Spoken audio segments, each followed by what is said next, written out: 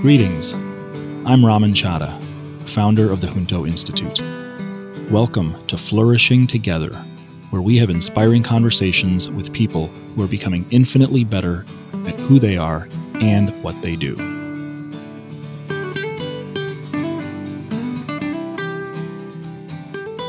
On this episode of Flourishing Together, we have Dan Klein, who is a co-founder of Tea and one of our alumni, and Josh Chapman, COO of Landscape Hub, and who's been a Junto mentor for the last several years. We're going to start with Dan Klein, who, along with his business partner Patrick Tanuse, was in the very first class that the Junto Institute ran in 2013. Dan is co-founder and CEO of Tea, a company that he and Patrick had the spark of an idea for while they were visiting Prague in the Czech Republic while traveling throughout Europe. And at the time they asked, why aren't there teas like this available in the United States? So they set off with a mission to create functional loose leaf tea blends that are affordable, accessible, and understandable. And that was almost a decade ago. And today they are in over 8,000 stores across America, and I believe a few stores overseas, although I can't confirm that. And they're also online at tiestatea.com. Dan's business partner, Patrick Tanuse, was on one of the very first episodes of Flourishing Together, so you could hear his thoughts on that episode. And the two of them together are amongst our, not only our youngest alumni even today, but also amongst the youngest who've ever been through our program. And I've always appreciated them for the embrace that they've demonstrated of emotional intelligence as young men, which very candidly we just don't see as frequently. And I got to know Dan also extremely well because I was a participating member in the CEO Forum with him for several years. Dan was named one of Inc. magazine's 30 Under 30 in 2018, and he has also stood out in my mind as someone who's an incredible listener. So let's listen to our conversation. I am really happy to have one of our very first graduates of the Junto Institute, Dan Klein of Tea, one of the co-founders and CEO, and business partners with Patrick Tanuse, who was on one of our earlier episodes. So welcome, Dan, to Flourishing Together. Thank you. Thanks, Raman, for having me today. Yeah. So we're going to start things off, as you're familiar with, Dan, with seeing how you're feeling. All right. Well, looking at the wheel, today I'm feeling, really it's been a mixture of anxious and passionate.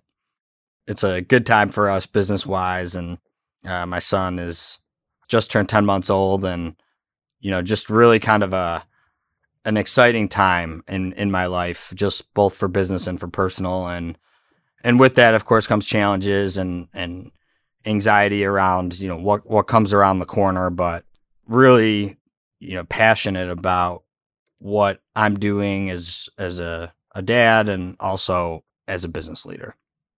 Cool. Well, that's inspiring. As you know, I care a lot about my role as a father, so I love hearing that from those of you guys who are starting to experience it for the first time. I am feeling like a lot in the yellowish joy section, a lot of excitement, optimism, enthusiasm, hope, eagerness, and that is all driven by some new things we're releasing next week that even you don't know about. But I'm really, really excited because it's kind of a new stage, if you will, for Junto. That's great. Yeah, so it's going to be fun. All right. So we're here to hear more from you and about you. Let's start by getting the first recollection you have of leadership and what it was, who was there, what you took from it, what you learned from it, how it's influenced you. Wow. Yeah. Really for me, leadership has kind of, evolved as the business has grown. But, one of the best memories I have was when we were working at our house in 1147 West Addison, which is right by Wrigley Field. And we had kind of an office in the basement of the house because it was a pretty big space that we were renting, for just 3 guys. And so we had a couple desks down there. And then that summer we decided to hire interns from University of Illinois and some of the other schools around us. And that first day where we had all the interns and everyone's kind of scattered on the couches and, we're talking about, hand-me-down couches. And I think Patrick may have had a cat or two at that point, maybe crawling around. And I don't exactly remember what I said or how it was said, but it was the first time that we really had to bring people together that we didn't know, because up to that point, it was just a few of us and we all knew each other from back home or somewhere else. So it was really a big moment for me and for us as a business. Nice. It's funny. I mean, you painted this picture and I could almost see this basement with a couple of couches and you mentioned interns, but you guys were probably all close in age as well, to them. Oh, yeah. Nice. So you were not only a guinea pig of sorts for us by going through Junto for our first year, but you were also very open-minded at the time about this idea of studying emotional intelligence and practicing it at a fairly young age. You guys were only a couple of years out of college, right? And as I've gotten to know you over the years, and for the benefit of our listeners, you and I were in the same forum for about 4 or 5 years. So we really got to know one another, because in those forum sessions, we have conversations that many times we don't have with anyone else. And one of the things that I started to learn about you was that you also just had some natural gifts when it came to emotional intelligence. And I imagine that a lot of that was kind of driven by your parents and how you were raised, which, from my view, you're very fortunate to have. But now it's been a good 6-7 years since that journey started. And as the years have gone by, you've obviously gotten wiser, taken on more responsibility. Talk a little bit about how just being a practitioner and supporter of emotional intelligence has shaped the interactions that you now have with people in your life and in the world around you. For me, it's been something that I've tried to incorporate both in my personal life and business life. When it comes to business life, for me, emotional intelligence is kind of a structure that it's kind of like the bones of the body. It's structural, and it has components that you can use all day, every day. Things like empathy, where, maybe in the past, I was quick to judge or quick not to understand how somebody was feeling or why they were feeling that way.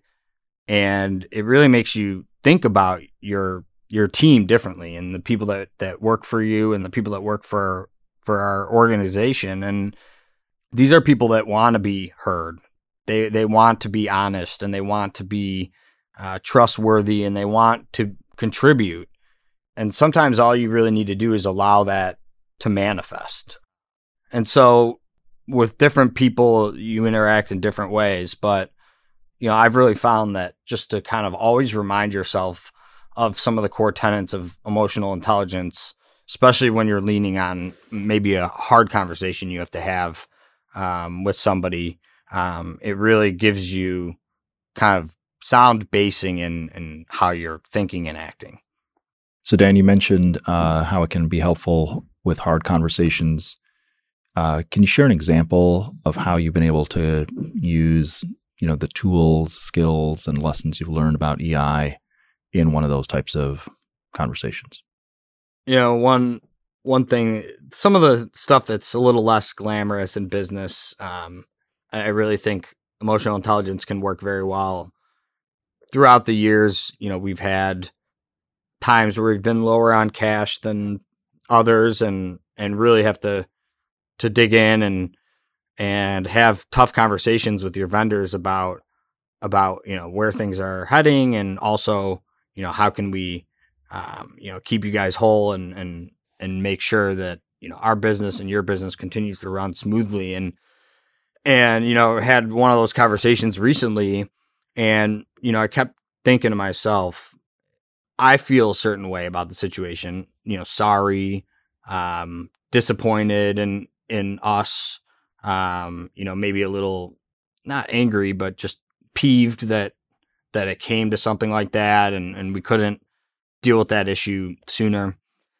But really what is important is understanding what they're thinking and how they're thinking about things. And a lot of times if you don't have that conversation, where you can really let somebody say, hey, this is how I feel, and this is how our business operates with payment. I really need to make sure that, we get at least this in by, in 2 weeks, and then maybe, another chunk in 4 weeks. And that conversation can go so much differently if you're not communicating, if you're not listening to that other person. They could say, screw you, we need our money and we need it right now.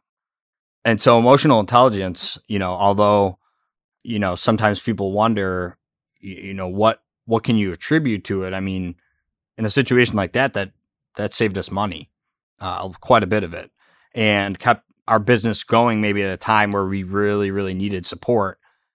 And then understanding where they sat and how to work with them, to get to a better solution. Back when Tiesta was in our apprenticeship program, you had a mentor meeting, and the mentors remarked on the fact that you guys were a bunch of dudes.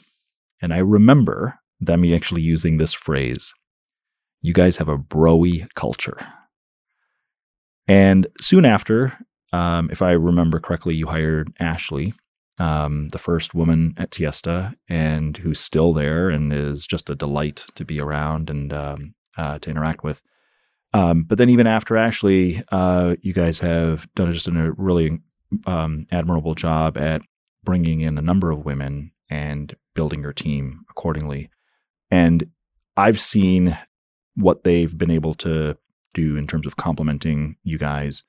You've also been very supportive of them being involved in Junta Women. But I'd love to hear from your perspective, especially because there was that moment when not only were you told, but you guys even acknowledged it. You even said, yeah, we do. Looking back now, these 5-6 years, how would you characterize the contribution that they've had to the founders, to this, what was a broy culture, and more importantly, to the company's progress and success these last several years? I mean, for us, women have been just essential to our success. And, even on the surface level, having a broy culture doesn't necessarily always lean perfectly towards tea, which some people think of as traditionally a female beverage, especially when you're talking about hot tea. And so bringing in these perspectives allows you to find a flavor like a lavender chamomile that is maybe a little bit more female leaning. But then, throughout the organization's kind of life, and, from when we first hired Ashley in 2013, we had a small office. She was the only female, but we made a really concerted effort to kind of go the extra mile to make her comfortable. And I remember those first couple of weeks, and I'm sure it was a little awkward for her and a little awkward for us. But as we continued to grow and hire women, we saw that some of them were bringing skill sets that definitely none of the males had on staff. And it could have been anything. It could have been something from, very high level to, something, more in the weeds, to something, more attributing with the culture. And I think really the biggest impact for us has been with the culture, because, we're fortunate that we have some great women in our organization who care about the organization and the people in it, and really make them feel welcome. One of the things that I was most excited for is when we brought Ashley on, she being responsible for marketing, she was doing all of our event planning, and she has just brought this loving, warming touch that I can't bring. Patrick can bring it to a certain extent, but the bros can't bring that. And some of the charity work that we've done. We actually brought Ashley to Nigeria, where we build water wells for our farming communities out there. And that was an incredible experience where we really got to see how some of these women in Nigeria had never maybe even seen a white female, kind of in front of them, a very traditional closed down culture. Here's somebody coming here for business. Here's a female coming from the United States. And I think that moment for me was just, I was so proud of her, of course, but just kind of proud of our world for starting to realize that is important, and that needs to that idea needs to translate, that women can be anything that men can without question.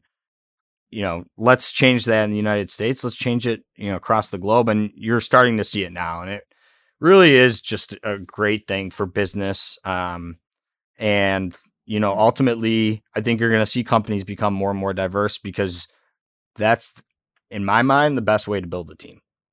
I was particularly struck by when you said that those first couple of weeks, you guys made a concerted effort to make her feel comfortable. Because I think that's what, and from my experience, what we as men sometimes don't do is make this concerted effort and not just to be inclusive, but to help people feel comfortable when they're different from us. So that's really cool that happened. And again, knowing how young you were at that time, even more remarkable. And it wasn't just you, it was you and Patrick, and Alex. Like, it was a team effort. Oh yeah, absolutely. And we're just so much better for it. Yeah. So I mentioned the concerted effort you made with Ashley, talked about how you've grown and applied what you've learned about emotional intelligence. It's a part of a pattern, both of those examples, or I shouldn't say pattern, it's more just a part of your DNA, that you work really hard at growing when you pay close attention to it. And again, I've known that over the years.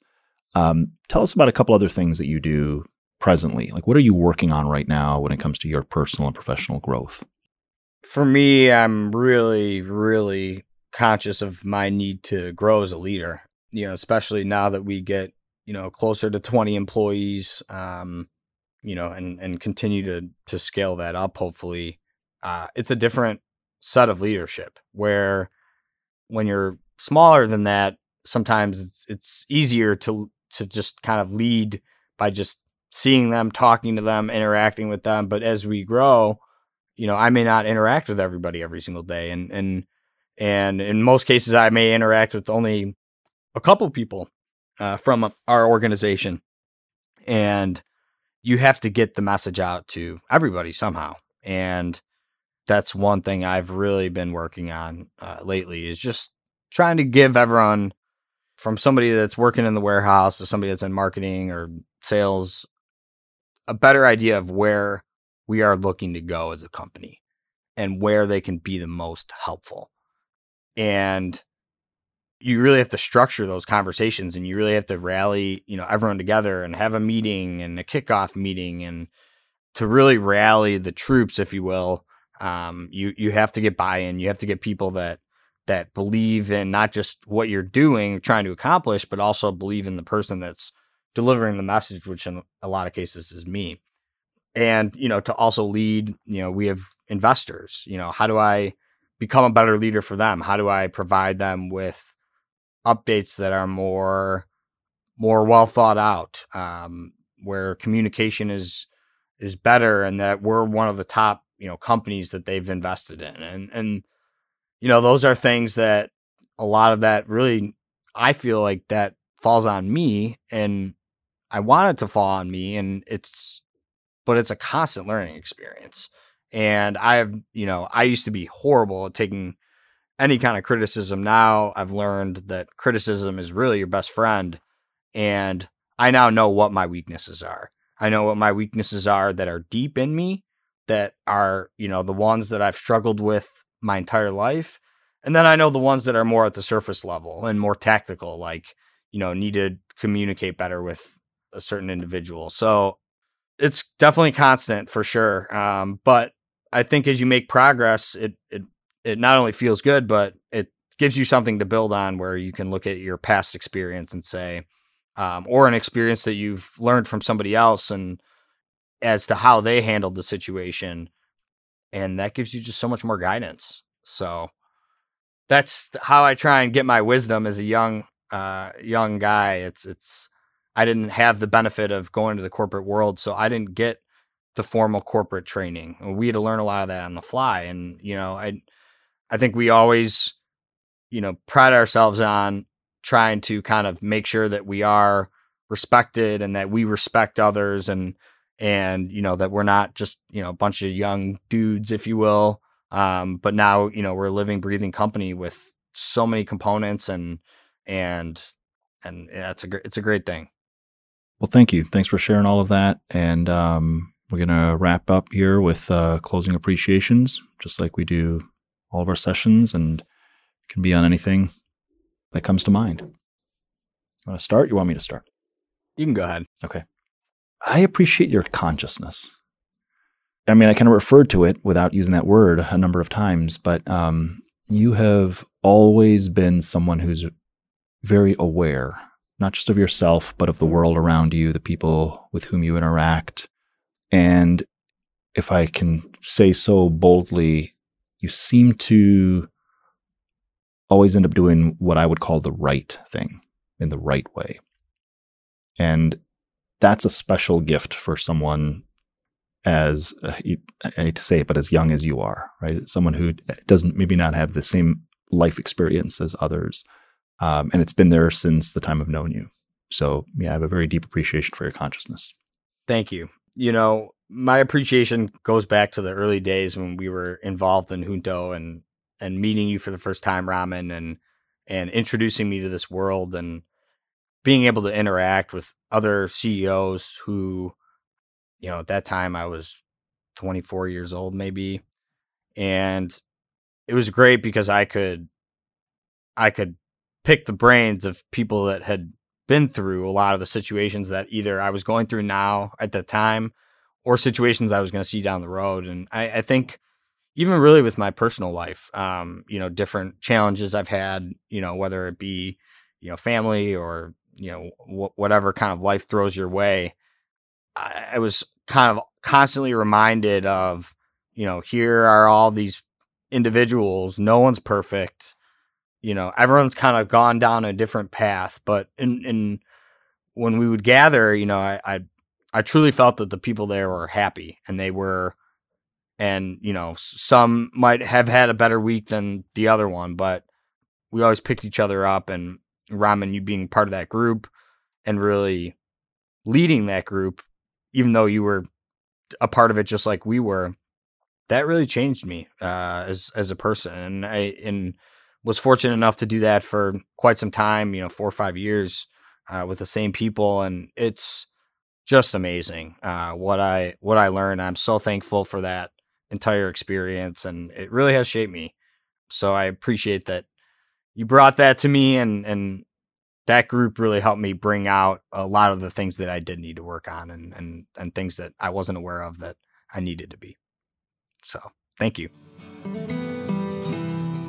Our next guest is Josh Chapman, a longtime Junto mentor and currently COO of Landscape Hub, a Chicago-based company, which has a fun Junto story behind it in that the company's co-founder and CTO, Chad Cooper, who will be on a future episode, was connected in with Landscape Hub through another Junto mentor. And so there's this thread of relationships that has emerged with this company that's just very fun for us at the Junto Institute. Josh is a seasoned operator. He's a seasoned general manager, COO, chief operations officer. And Josh has been one of those really unique individuals who's made a very successful transition from the corporate sector to the startup and innovation sector. He's worked for big companies like Xerox, and today working with Landscape Hub, which I believe is the second startup that he's working with in the C-suite. He has been just a terrific mentor for us at Junto, has demonstrated the ability to listen very intently ask pertinent and clarifying and when necessary, probing questions, and has also embraced our focus on emotional intelligence. He's very effective at delivering shared experiences. He sees the power of doing that over giving advice. And as you'll hear during our conversation, he absolutely loves mentoring. So let's dive into the conversation that Josh and I had. Welcome, Josh. Excited to have you here on Flourishing Together. Thanks, Robin. Can't wait to get started. So, as you're familiar with, the Emotion Wheel is an icon for us at Junto, and we're going to start by hearing how you're feeling right now. Sure. So it's interesting, as you know, and we recently talked about, I just started a new job. So switch companies to join Landscape Hub as their COO. So it's really interesting because I'm very much when I look at the wheel, I would say I'm excited, I'm hopeful, I'm optimistic because I'm in this new space. I love it. It's a great, great organization. But then at the same time, I can feel inadequate. I can feel frightened. I can feel anxious because I'm learning this new business. I don't know the industry the way most of the team does. So I'm really kind of jumping between those two parts of the wheel. And I think it's natural because I'm so new in the role, but that's definitely, if I looked at the last couple of weeks, where I've been living on the wheel. I love it. Here's this serial COO telling us how he's feeling inadequate, but that's true. Like, it's a common thing for us to feel that way when we're entering into a new role, no matter how much we've done it in the past. Well, let's see. I'm definitely feeling intrigued by this earlier conversation that we had. I'm a little stunned about something, and feeling a little nostalgic because as I was preparing for this, I realized that we haven't had you mentoring this year on a mentor team. So I haven't been around you as a mentor. And so I was feeling nostalgic about that earlier because I enjoy those interactions that we have. All right, we're going to go ahead and dive in. And typically I start with this question on one's first recollection of leadership because it kind of helps set the tone for a context with respect to kind of where people might be coming from, what might have influenced them. So would love to tee things up with you answering that question. What's your first recollection of leadership? Yeah, it's interesting. When I first started giving this some thought, I was just like thinking about my dad as our Little League baseball coach, and he was a great leader. But I decided that I didn't associate that with leadership. I think more when I started my career is when I started really thinking about what leadership means. And I was thinking about a gentleman by the name of John Ansell. And he was the CEO and co-founder of a company that I went to work for in 1998. It was called World Access. And it was a travel insurance company. And the reason I think of leadership was we were an undercapitalized, small, privately held company trying to compete with some very large players. Nobody knew what travel insurance was. And John took all of us who were mid-level managers and above, which wasn't a huge group. And we spent 2 days in a basement of an Embassy Suites hotel in Richmond, Virginia. And I remember it vividly because John kind of got up on stage and said, here's how we're going to win. And it's this thing called e-commerce. And in early 1999, there were still a lot of us who didn't understand what e-commerce was or what that meant. And it was crazy to think that you could sell travel insurance over the internet. It was sold through travel agents on paper. And so John presented the vision and he got us mobilized behind it. And everything we did was designed to win online. And it worked. We ended up signing Orbitz right as Orbitz was being formed, and they started selling travel insurance. They were the first entity to sell it online. And then we got the airlines to come on board. And then we grew and we became the largest market leader when it came to online travel insurance, which ultimately led the company to get acquired by Allianz. And it's grown a great deal. So when I think about John, it was having that vision and then executing against it. And yet some of my fondest memories of John would be him coming by my office at 7:00 at night when I was running operations for Access America, which was our travel insurance brand. And he'd be asking me about my family, how things were going. He'd be sharing stories about his journey. So to me, those are all really important traits of a good leader. Now, it's funny because I recently reconnected with John. John wasn't perfect, and I don't want this to sound like he is, because there were plenty of times where I was frustrated with him as our CEO, even right down to when I ended up leaving the company. But I think with time, I really learned to appreciate what he did and how hard certain decisions are when you are the CEO or COO. I've done both. But to me, John, the first real exposure to leadership was John putting out this vision, mobilizing this company to work towards that vision, making sure we were executing, but then also still having time to stop by my office and share a little tidbit or asking how my family was doing. That to me is great leadership. So let's fast forward 20 years to today, where you joined a startup and you're working with and for a new CEO. What is she like in the context of all the other CEOs you've worked with in your career? And how is her presence and her leadership abilities affecting the company? Interesting. So yeah, Lisa is our CEO, and I will say that her and our other co-founder, Chad, are really the reasons that I joined Landscape Hub. I came to a realization that wherever I was going to work, I really had to enjoy and value the team I was working with. And it was my relationships with both of them that brought me there. And I think what makes Lisa so unique to me is because she's a rock star. She truly is. I think she has the vision. She knows the industry. So she ran, one of the most successful nurseries in Illinois, had this vision for a digital marketplace, which became Landscape Hub, has built it, gave up what would have been a very comfortable and easy role there to go and do this. And what I think I appreciate so much is that she's out there building this, has the vision, but she has the respect of everybody on the team, everyone, and in the industry. When you see her interact with folks, they immediately have respect for her. They can see her passion and her expertise. For me personally, what I like most about it is I know that she values my contributions, which is really, I've come to learn, most important for me as I think about where I want to be. So I know that, she's the CEO, she's leading the organization, but she values my contributions and the rest of the teams. Doesn't matter who you are. She's going to respect everyone's perspective and ask them to share it. And I think that's really, really important. So for me, well, you're right. It's different now as a COO who's been doing this for 20 some years. It's different than a lot of my past experiences. But what I find most fulfilling about it is having this visionary leader who really respects everyone and appreciates everyone that she's working with and makes sure they know that. Yeah. We sometimes shortchange the power of appreciation. And that it's part of our operating principles, if you will, at Junto.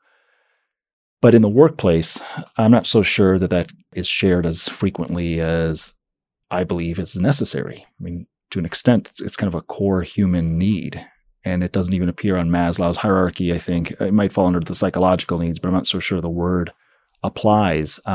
What's your experience with that whole idea of just being appreciated in the workplace? Yeah, well, it's like I said, I when I think about why I joined Landscape Hub, a big part of it was wanting to feel appreciated and being part of a team and working with the right people. And it's so far been very true, which is great. So my instincts were accurate. But having worked in other environments recently where there wasn't that level of appreciation. It was just almost more like you're expected to do the job, but not hearing how much you're appreciated, whether it's by peers or just the team in general. It has an impact. And for me, after 25 years of being in leadership and working for big companies and startups, I've come to realize this is the most important thing for me. Is I have to feel appreciated and feel like I need to also make sure I'm appreciating others, but I have to really feel appreciated to feel fulfilled in my job. And I can say that after being in environments that both have and have not done that. So tell me, what drives you personally and professionally? So personally, they're two, actually, it's funny. I think of them as two different things. When I think about what drives me personally, I feel like I have a responsibility to leave the world in a better place. Right. And that sounds very high level and very, but I translate that into starting with my own house, my 3 daughters. Right. I want to see them go further than I did. Wherever I get to, wherever my wife and I get to professionally, personally, I want to see my daughters get further than us, whatever that means. So it starts with giving them an environment where they can do that and being driven to give them that environment, and then going outward from there. So I recently joined the board of a hospital, La Rabida Children's Hospital here in Chicago. A lot of people don't know about it. It's the only specialty children's hospital in Illinois, actually. But it's much smaller than a lot of the other children's hospitals that are here. I chose to be involved there because I love their mission, the population that they're serving. These are people who really need help. So that's another way that I feel like I'm personally driven to try and leave the world a better place than I found it when I came here. Professionally, I'm very much driven by wanting to succeed, but not individually. I think earlier in my career, I would have said I want to succeed individually. Now it's wanting to succeed as part of a team. It's building something amazing, not just to say that we built it, but because if you do it the right way, you're going to impact all your stakeholders. And I'm very passionate about this. Stakeholders are not just your shareholders, right? These are investors. These are your employees.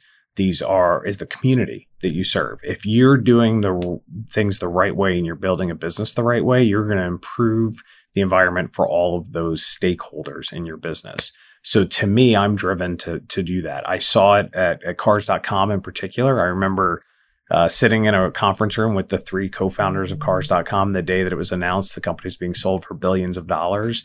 And it wasn't even about the money as it was about what they had built. Over 1,000 people were working for Cars.com, all of the lives that were touched by it. It was much more than just a transaction. And that's what drives me professionally. I want to be a part of that again. And I want to be one of the earlier employees on something like that. Whereas Cars, I came in much later as a member of the senior management team. So one thing about you, Josh, that I've noted over the years is that you take mentoring pretty seriously. And I measure that by how present you've been at the sessions that I've attended, by what your mentees have said about you, and also, if I dare say, the quality of what you share with them.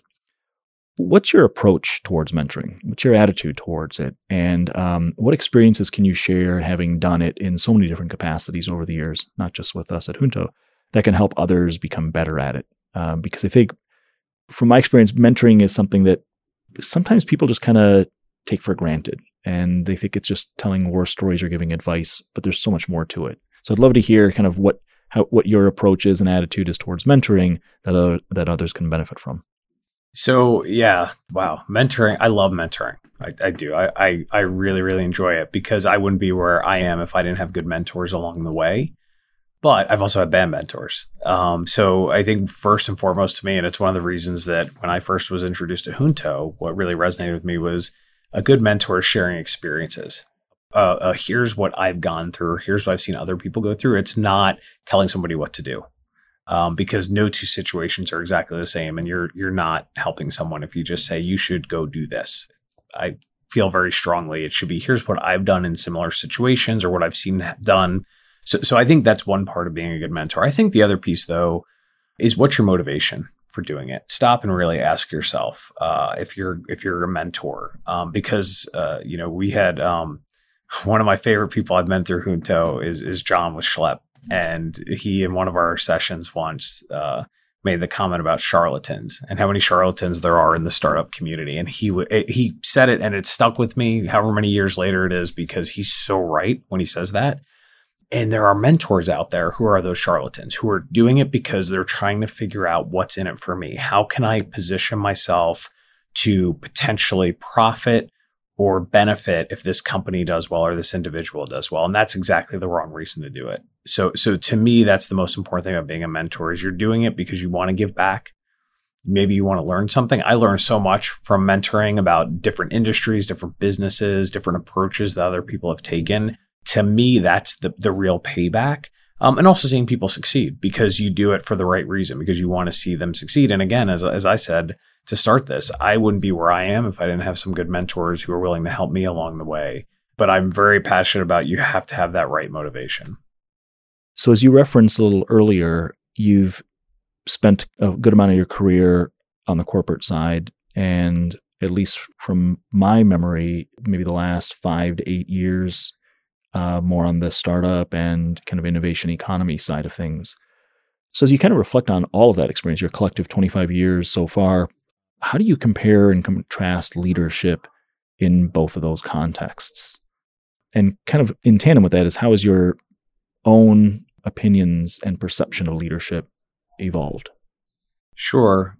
Being a leader in a corporate setting is very, very different than in a startup setting, because you have a lot more resources available to you. And it's much more that you're steering the ship, where you're giving direction, you're helping develop people, and you have a lot of time to be able to do that. When you shift into a startup environment, you're doing things, you're rolling up your sleeves, getting your hands dirty, while you're also hopefully developing people and helping them grow. And I think it's definitely more challenging to do that. But like for me personally, I found a whole new energy. I think if I'd stayed in the big company, immediately before I moved to Chicago, I was working for Xerox. We were a $22 billion company, and I was running a division that had 2,200 employees, 3 sites across the US. And I interacted with such a tiny sliver of those 2,200 people. It was completely unfulfilling for me. And if I had stayed in that path, I think I could have gone through the motions and kept doing it, but my enjoyment in work would have been nil. Going to more of the smaller environment, the startup space where you can really make an impact and see it directly, I've found that to be what really fulfills me. And look, there's a need for that on the corporate side and those good corporate leaders. And I think there are people whose personality is better suited for that. But for me, being in that startup space where you're doing work and you're hopefully being a leader at the same time, I find that to be, the magic mix for me. And now looking forward, what are you hoping to accomplish in your career? It kind of goes back to what I said earlier when we were talking about my experience at Cars.com. So being in the room with the 3 core co-founders of Cars.com the day that the announcement was made that the company's being sold for billions of dollars was amazing. Not because of the amount of money, but when you stepped back and thought about, here were these 3 folks who at the time, it would have been about 16 years earlier, had started this. There's now thousands of people employed around the country by this company. It's a name brand. It's touched so many lives. That was awesome to see. And I think professionally, what I want to do is I want to be a part of that small core group that starts something that down the road, we can look at this and say, wow, look at how many people we've touched and how many lives we've impacted and what we've built as a company. Because I think we need more conscious companies that are doing things the right way and are built the right way. And to be a part of that, that's professionally what motivates me now and what I want to do before I call it quits. So expand on this phrase, the right way. What does that mean to you? Yeah, it's the right way. I always tell people, and I sound really old, and I'm not that old. I'm not that old. But, when I went to business school, I remember taking a class early on where we were taught about the difference between a shareholder and a stakeholder. And a stakeholder meaning that is inclusive of your investors and shareholders, but also the community and your employees. So the community just being your customers or who you serve.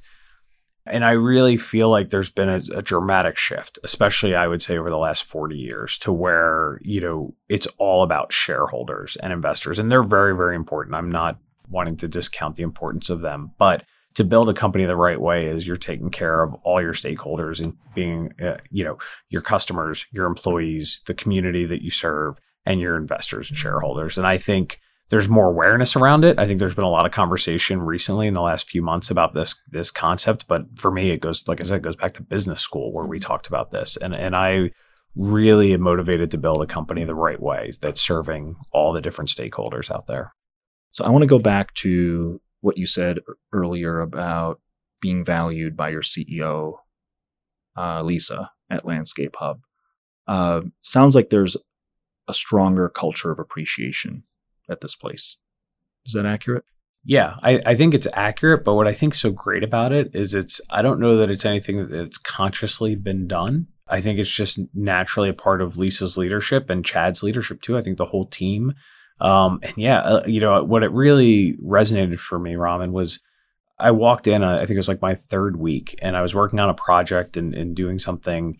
And both Chad and Lisa, I was reviewing it with them and giving them an update. And they both literally thanked me for being there. They were like, we really are glad you're here and appreciate, that you being here. And it flipped a switch for me that how important that is. And it's it's not evident in many cultures. But that comment alone was enough to keep me going for the next 6 months. I mean, that it's like, that the people you're working with appreciate you for what you're doing, what you're contributing. And it was a great reminder for me of how important that is. And it's definitely something that I felt was lacking for me. But I could never go without it. It was an awakening for me, or a reminder, I should say. I want to come back to Chad in a moment, but when was the last time you felt that way at work? I have to say it was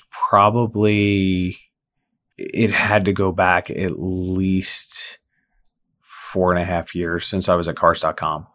Yeah. The last time I remember, my boss at cars.com, Bob, he let you know that he appreciated you. And I really, if I step back now and think about it, and that's, 2 jobs since I was the CEO at Give Forward, and I think my investors and my board appreciated me, but it wasn't, that kind of a situation where you were going to hear that.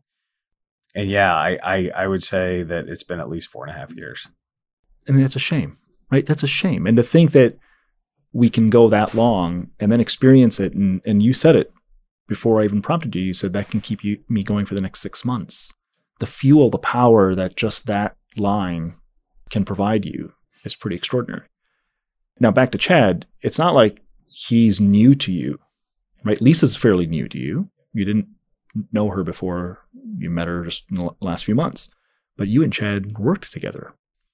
So talk a little bit about that, where you guys work together and what capacity. And yeah, so when I joined Give Forward as CEO, Chad was the CTO. So I kind of inherited him as I joined the team. And I've always told people, like, he was my rock through the journey that was Give Forward. The 2 years when I came in, we went through a pivot. We went through a couple of restructurings. We ultimately sold the company. But it was interesting because we worked very closely together. And I felt like he was always that one person. I always thought of him more of like a co-founder. He was the one person I could lean on and bounce ideas off of that, beyond anyone else. And it was interesting that, again, when he first reached out and said, hey, would you be open to having a cup of coffee and talking about Landscape Hub? I immediately jumped because of him and knowing him and knowing what it's like to work with him. And I had chatted with Lisa once briefly when she was first starting Landscape Hub, but I had this belief that if Chad was happy there and working there, that had to be the right kind of environment. And then after a few conversations with Lisa, I could see it was exactly what I was looking for. All right. We're going to kind of continue this thread of appreciations as we wrap up. And on this podcast, we've been closing every conversation with appreciations as well. You want to start? Or do you want me to start? You can go ahead and start. Most of the time people say, no, I want to start. So I appreciate that you allowed me to, but that's not my appreciation. You know what? I'm going to change mine. I appreciate the fact that you feel so good about where you are right now.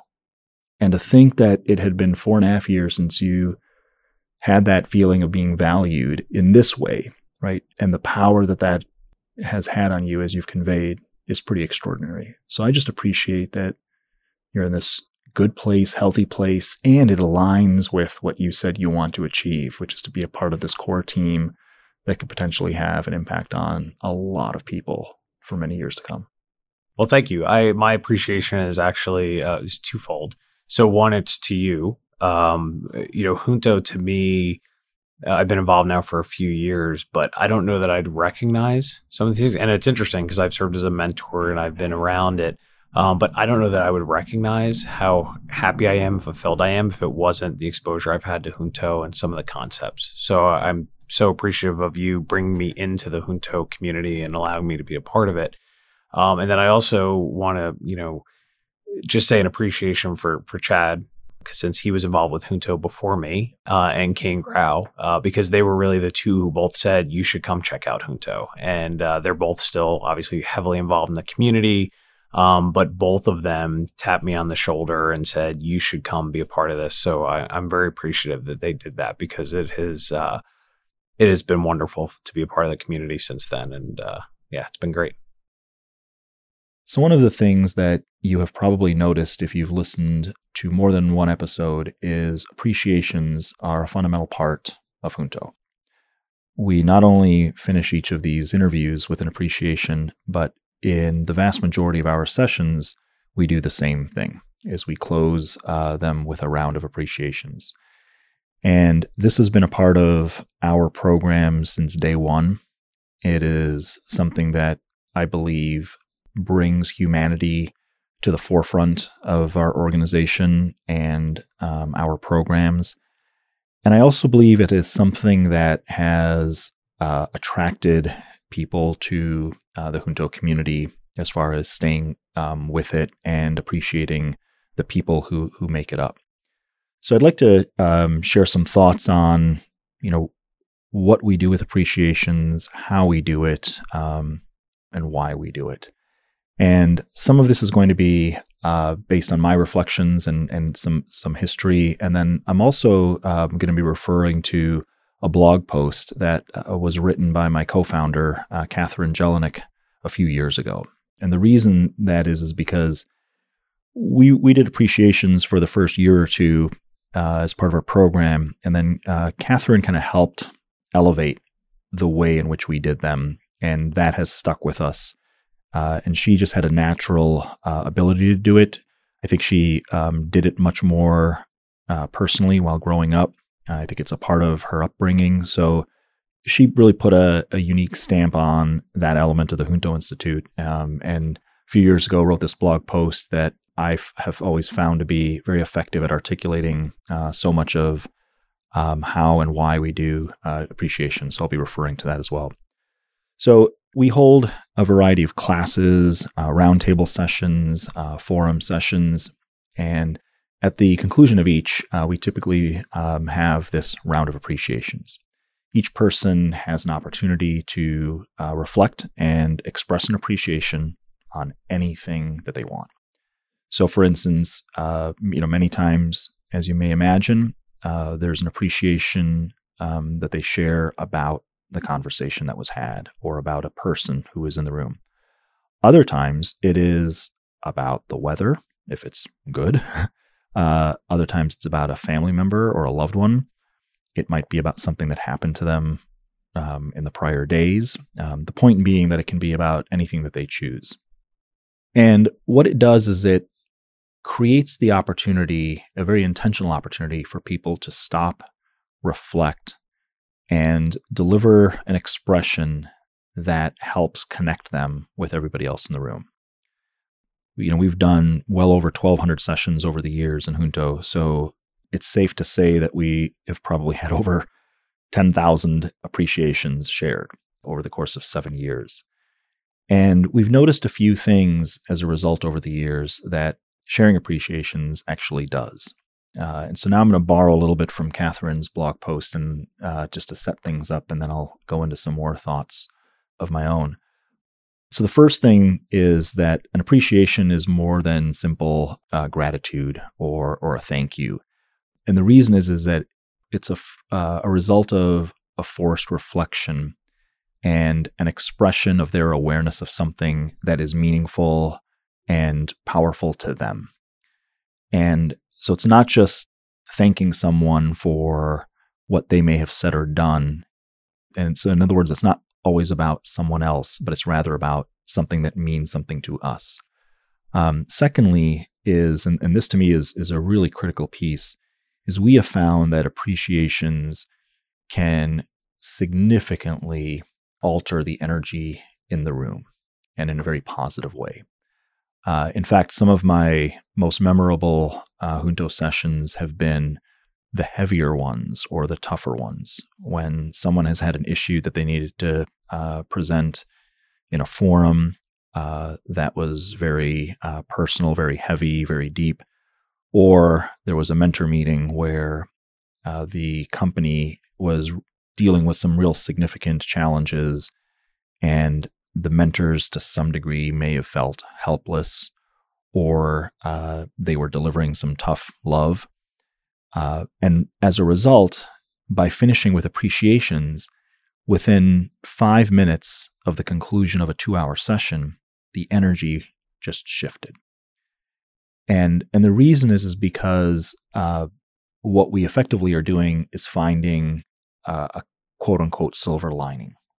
We're expressing our appreciation for something that we're noticing that is meaningful to us. And most of the time, it's a positive thing.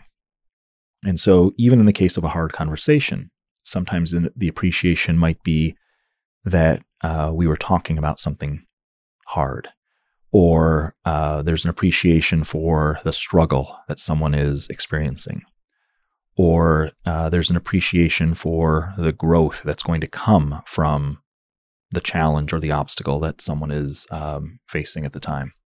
And so as a result, sharing that appreciation at the conclusion of a session typically ends things on a fairly positive note.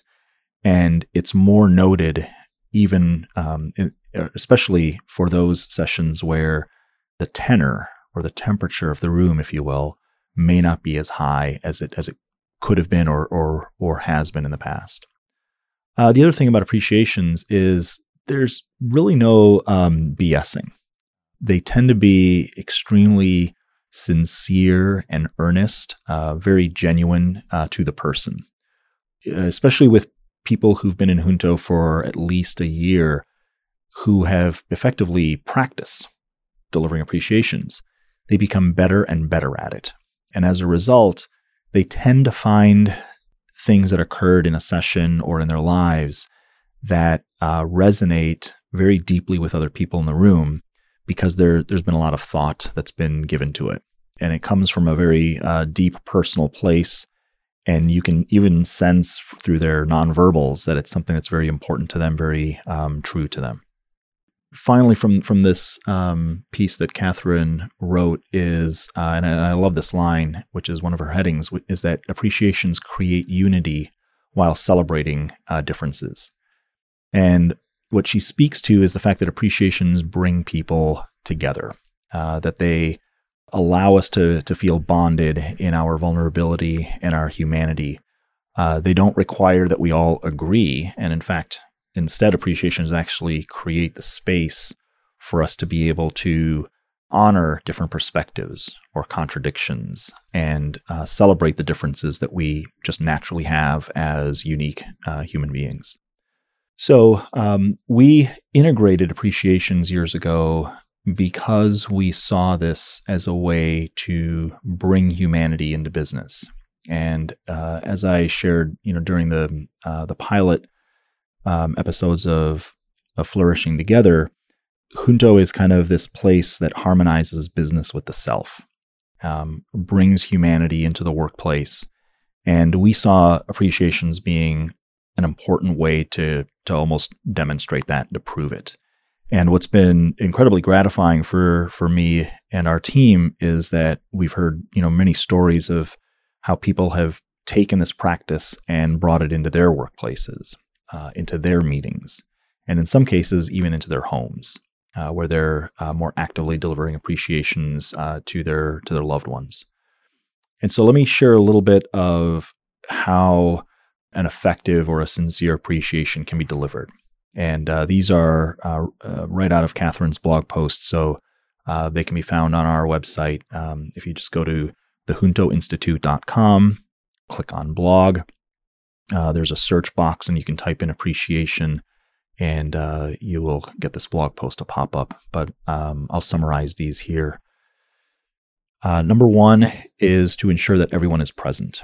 And what we mean is not just physically, but also mentally and psychologically. So when we do appreciations in our sessions, people's phones are put away. They're no longer writing notes. One of the things Catherine, refers to is if you're at home, is turning the TV off, making sure the cook is out of the kitchen. And so that way, all the attention and all the presence, each person's presence is there collectively for the group. Number two is to define what an appreciation is, to explain that it is, as I mentioned earlier, more than just gratitude. It's an opportunity to reflect on something that's important to you, something that you felt emotionally that you'd like to share and that had an impact on you. Number three is to emphasize the simplicity. And so back to this idea that, we don't have any rules for appreciations. They can be as simple as the weather, the fact that it's a sunny day. And the idea that there's no such thing as a right appreciation or a wrong appreciation, it's just something that's meaningful to us as an individual. Number 4 is asking everyone to share. One of the protocols that we have in Junto is everyone speaks once before anyone speaks twice. And so the idea here is to give each person the opportunity to share an appreciation. I'm going to go on a limb here, but I don't recall there ever being a time in over 1,200 sessions, over 7 years, where someone has not had an appreciation. And so that's an important data point because we don't require it, but we ask everyone to contribute and to share an appreciation, and no one's ever passed or declined. So I think when given the space, when given the opportunity, people actually enjoy it.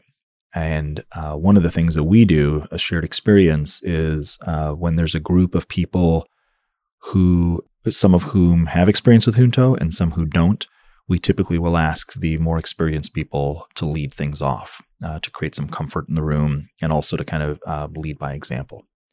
Number 5 on Catherine's list is allowing for pauses, is to create the space for people to think, even the space for awkward pauses or silence, because typically what that is doing is giving people the ability to reflect and come up with something that is meaningful for them. And then finally is number 6, which is simply to enjoy. Is if we're fully present, we've got the ability to soak up the moment of being around people who we care about or with whom we're connected, and that there's no need to follow a very specific structure or process. In fact, one of the things that we always emphasize is there's no order to it. So we don't have to go around the table. We don't have to go around in a circle. It could be in any order, just to give people the ability to enjoy each appreciation that they're listening, but then also to enjoy the appreciation that they're sharing.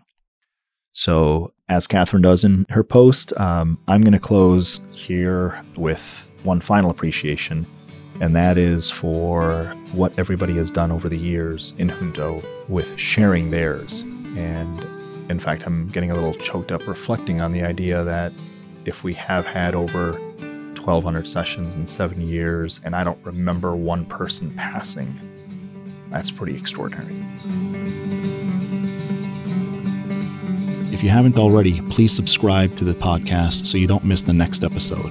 This episode was produced by Dante32.